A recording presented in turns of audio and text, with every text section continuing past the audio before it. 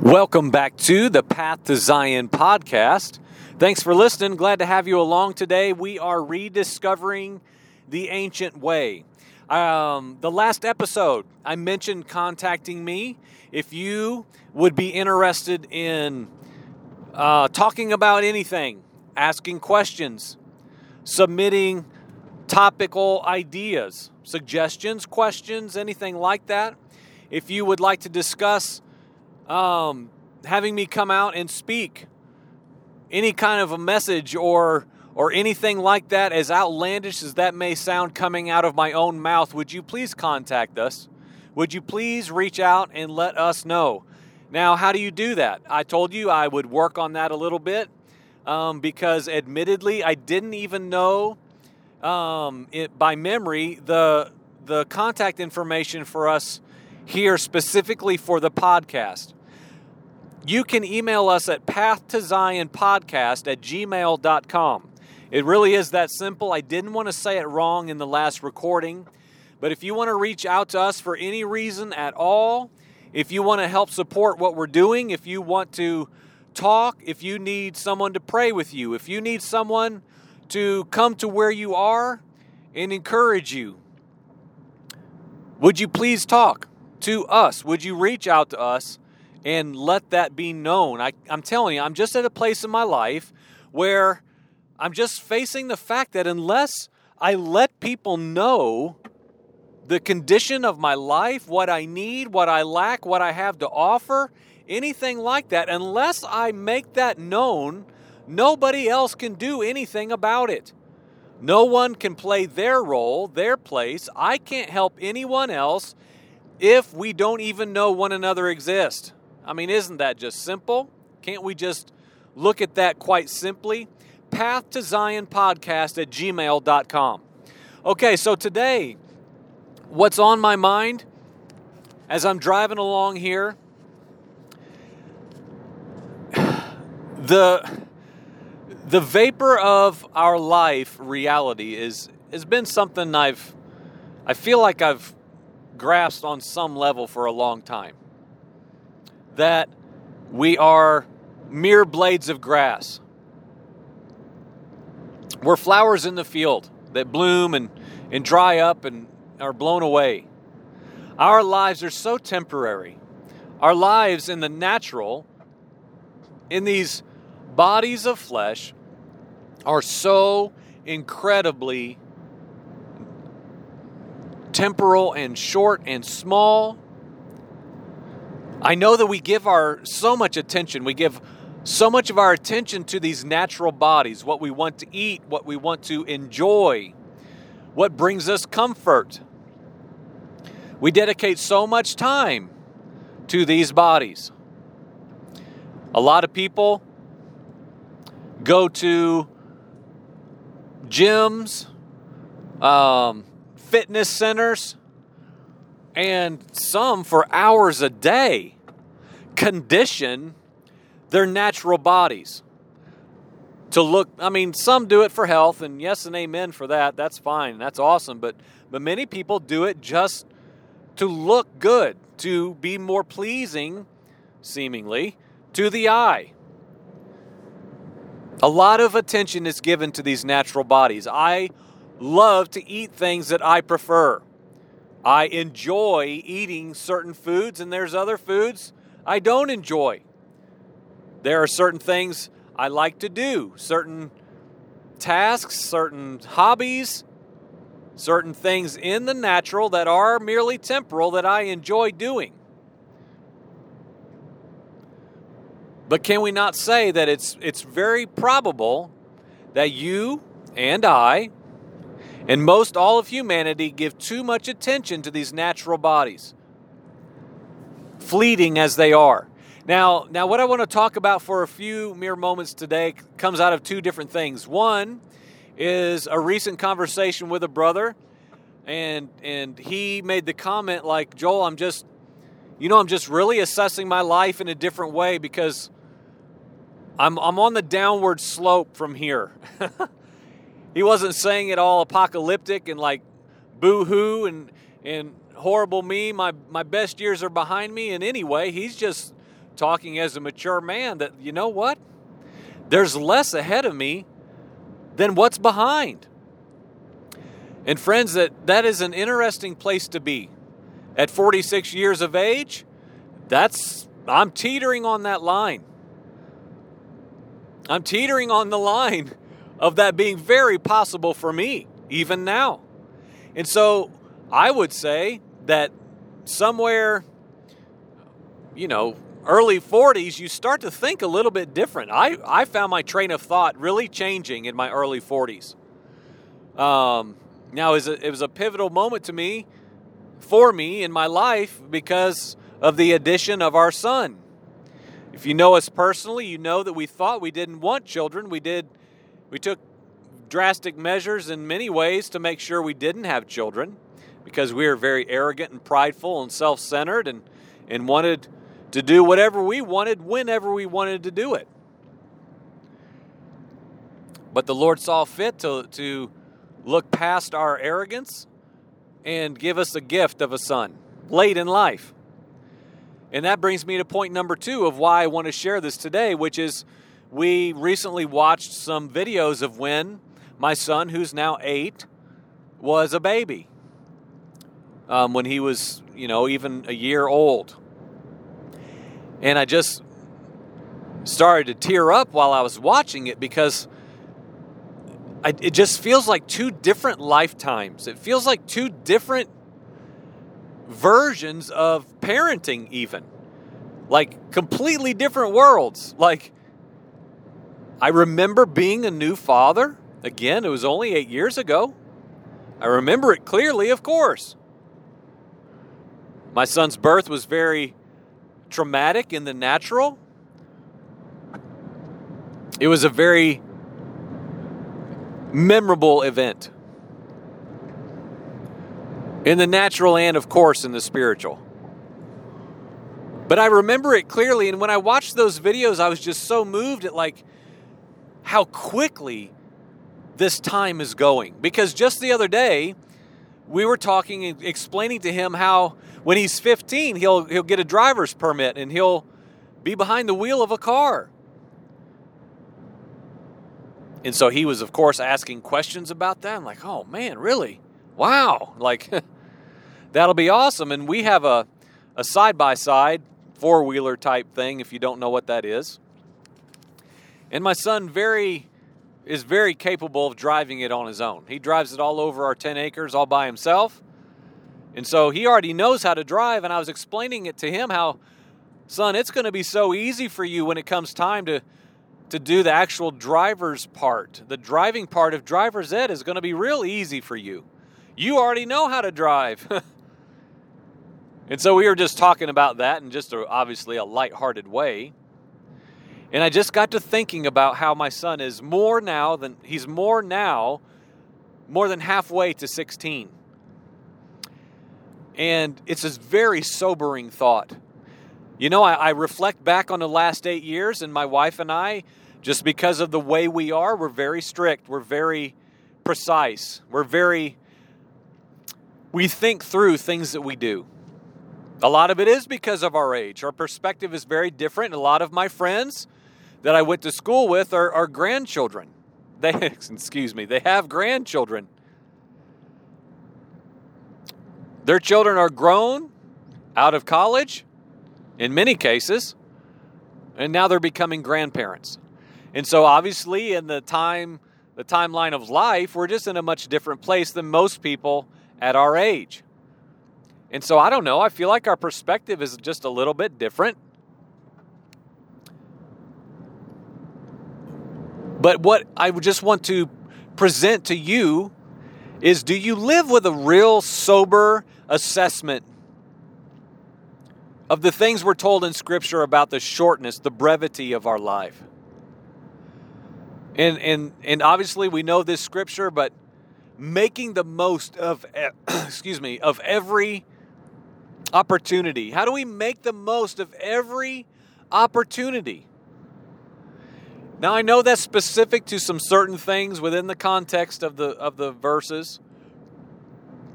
But even as a general principle as well, believing what we do about the eternal kingdom. And how the kingdom, in fact, is here and now. Yeshua taught clearly, hey, it's here. We do believe that. We are in no way in our household waiting for a Beulah land reality, some imagination, fable-driven heaven experience. We're not waiting for that. We're not waiting to be who we're supposed to be one future day. We believe that now we are heavily engaged in the eternal condition that we will move to in much greater measure when we leave this earth, should that be how it goes for us. It is a process that's already well advancing. It is moving. We are on that trajectory, that path presently. We're not waiting for anything. Now, will there be joy in what lies ahead? Well, you better believe it. Absolutely. The New Jerusalem reality boggles my mind. No violence, no tears, no sadness, no sickness, no disease, no sin, no shame, no rebellion, no jealousy, no anger, no strife, no competition, no sadness. And best of all, no barrier between Yahweh and men. An awesome culmination of the ages, returning to God's his original intent with his creation, Adam, mankind, in his likeness, carriers of his glory, restored. Yeshua Messiah will sit enthroned as king. There won't even be a physical sun to light the day, for there will be no need for it. Friends, do we understand that? And so, what do we do with that today? Well, how does that affect us today? Are we merely waiting? Friend, are you merely waiting for the sweet by and by anywhere in your entire thought process? Are you waiting for something? Are you waiting for Beulah land? Are you waiting for heaven? And if so, what are you waiting for? And what are you missing in the process between the now and the then? There is much for us to do now, here, in this age. That guess what? I'm always saying this on this podcast all the time. It is dependent upon you. It is waiting for you. It's waiting for me. Creator God has bestowed his government to men. It makes no sense. It's not rational thinking. Most men mishandle it, misappropriate it, do everything they can to actually even ruin it, yet that is God's pattern. That is his way. That is what he has done. So friends, no matter whether you are 20 years old or 85, it really doesn't much matter. If you could stretch out the entire timeline of history, all of us are so minimal in scale that we're not really going to even be visible on the timeline itself. There's just not much of us there.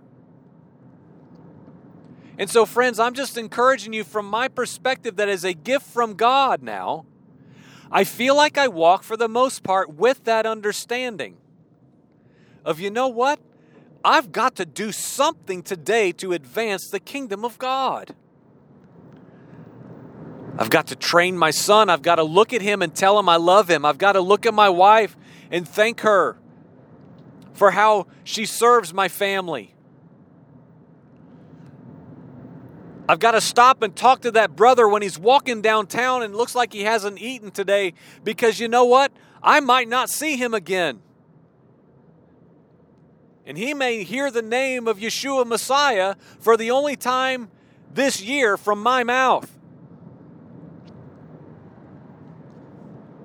Instead of buying that awesome truck, maybe I should give some of that money away and buy something, from my opinion, maybe a little less awesome. You understand what I'm saying? We have to rightly appropriate the purpose of our lives so that we don't wake up when we're 90 years old and reflect on our life and say, oh man, Lord, forgive me for squandering so many days. I'm going to have to do that already. I'm already going to have to do that. I don't want to add any more days to that. I don't want to add more days to that present condition that I'm already in, as far as wasting so many hours of my life up until now. And so what comes out of that conversation with that brother and looking at those old videos of my son is, y'all, time is marching quickly on. Time is advancing. Our days are numbered. Our lives are just mere breaths and then gone. Friends, please take your thoughts captive. Scrutinize if you're living holy and consecrated and set apart, and see if there's any exchange that needs to be made, because all you're doing is maybe just entertaining temporal things a little bit more than you should. I am myself. I am. Take something random out of your life that you could never be convinced is wrong, but that you enjoy, that you like, that you even maybe love doing or having, and just bring it to the altar of sacrifice before the Lord. Say, you know what, God? I'm bringing this to even see if it needs surrendered. I say this with great regularity. I believe that this is the mark of a mature spiritual man, is one who's completely obsessed with searching himself and always asking the Lord to search him, and being quick to bring anything and everything that is himself to the Lord as a living sacrifice. That I look around at the inside of my temple tabernacle, and I feel like, and I do not do this perfectly, but I do this with intent, looking around and bringing things to the Lord as a sacrificial offering before Him. Lord, I don't think this is wrong in my life, but here it is, God. I'm bringing it to you. Would you look at it? Would you examine it? Would you let me know if this is in fact pleasing in your sight? And if it is, it will remain. But Lord, even if I don't see it, even if I haven't felt your Holy Spirit say, I want that, or you need to surrender that, I'm a mature son. I'm bringing things to you. Lord, try this. Does it need purified? Does it need flat out removed? Lord, here I am. Here I am. And see, as I'm driving along, this is the second time I've seen this church sign in the last couple days. I have found Mr. Right. He is my Valentine, and his name is Jesus. Y'all, this makes me so ill. The church is so foolish, it is embarrassing. It is embarrassing. I mean that. Oh my gosh, I couldn't say that with enough angst. It is so embarrassing to be labeled with that kind of mentality. Friends, I'm saying this hard. This is harsh, I know. Stop sounding like the world. I believe all of the earth is groaning for those mature sons to come forth. And I know they're going to come. And I'm doing all that I can to make sure I am one. But friends, it's not going to be that many. It's just not. The remnant reality is absolutely true. You know, in the podcast a couple days ago, and then I'm going to bring this to a close, and this one is actually going to be short for real. You know, I mentioned a couple episodes ago that I feel like the last year or so, every time I go to bed, I feel like the way is more narrow than when I got up to start that day, in my understanding. Every time I lay my head down at night, I feel like something happened in that day that's given me some different understanding that the narrow way is even more narrow than it was when I got up that morning to start that day. Friends, the way is narrow. There's one gate. There's one door.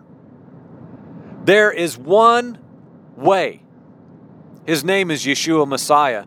And I'm telling you, you've got to abandon yourself to join him there. If you're abandoned and you're clear, amen. Amen. Awesome. It's possible. I believe it.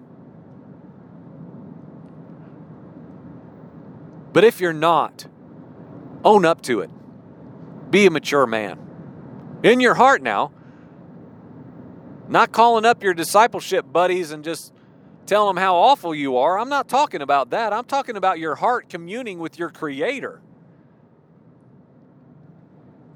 God, what in the world am I infatuated with in this natural temporal condition that's hindering me from giving more of myself to you? This has got to be a perpetual question for us to ask before the Lord. So friends, our lives are short. May we make the best use of every single opportunity we are in, no matter what we're doing, no matter where we work, no matter what our vocation, no matter whether we have 10 children or we're single. Whatever your circumstance, friend, please be sure that you are turning off the noise of the world, communing with the Father, and whatever means it takes for you to do, make sure you are seeing what He's doing and hearing what He's saying. Because then we can be vessels of honor. We can be poured out as a drink offering unto a purpose to advance His kingdom in our lives. Our lives are mere breath. We're here and then we're gone. But we can affect all of eternity in that vapor of a life. We've got to get our minds wrapped around this and raise our expectations. Amen.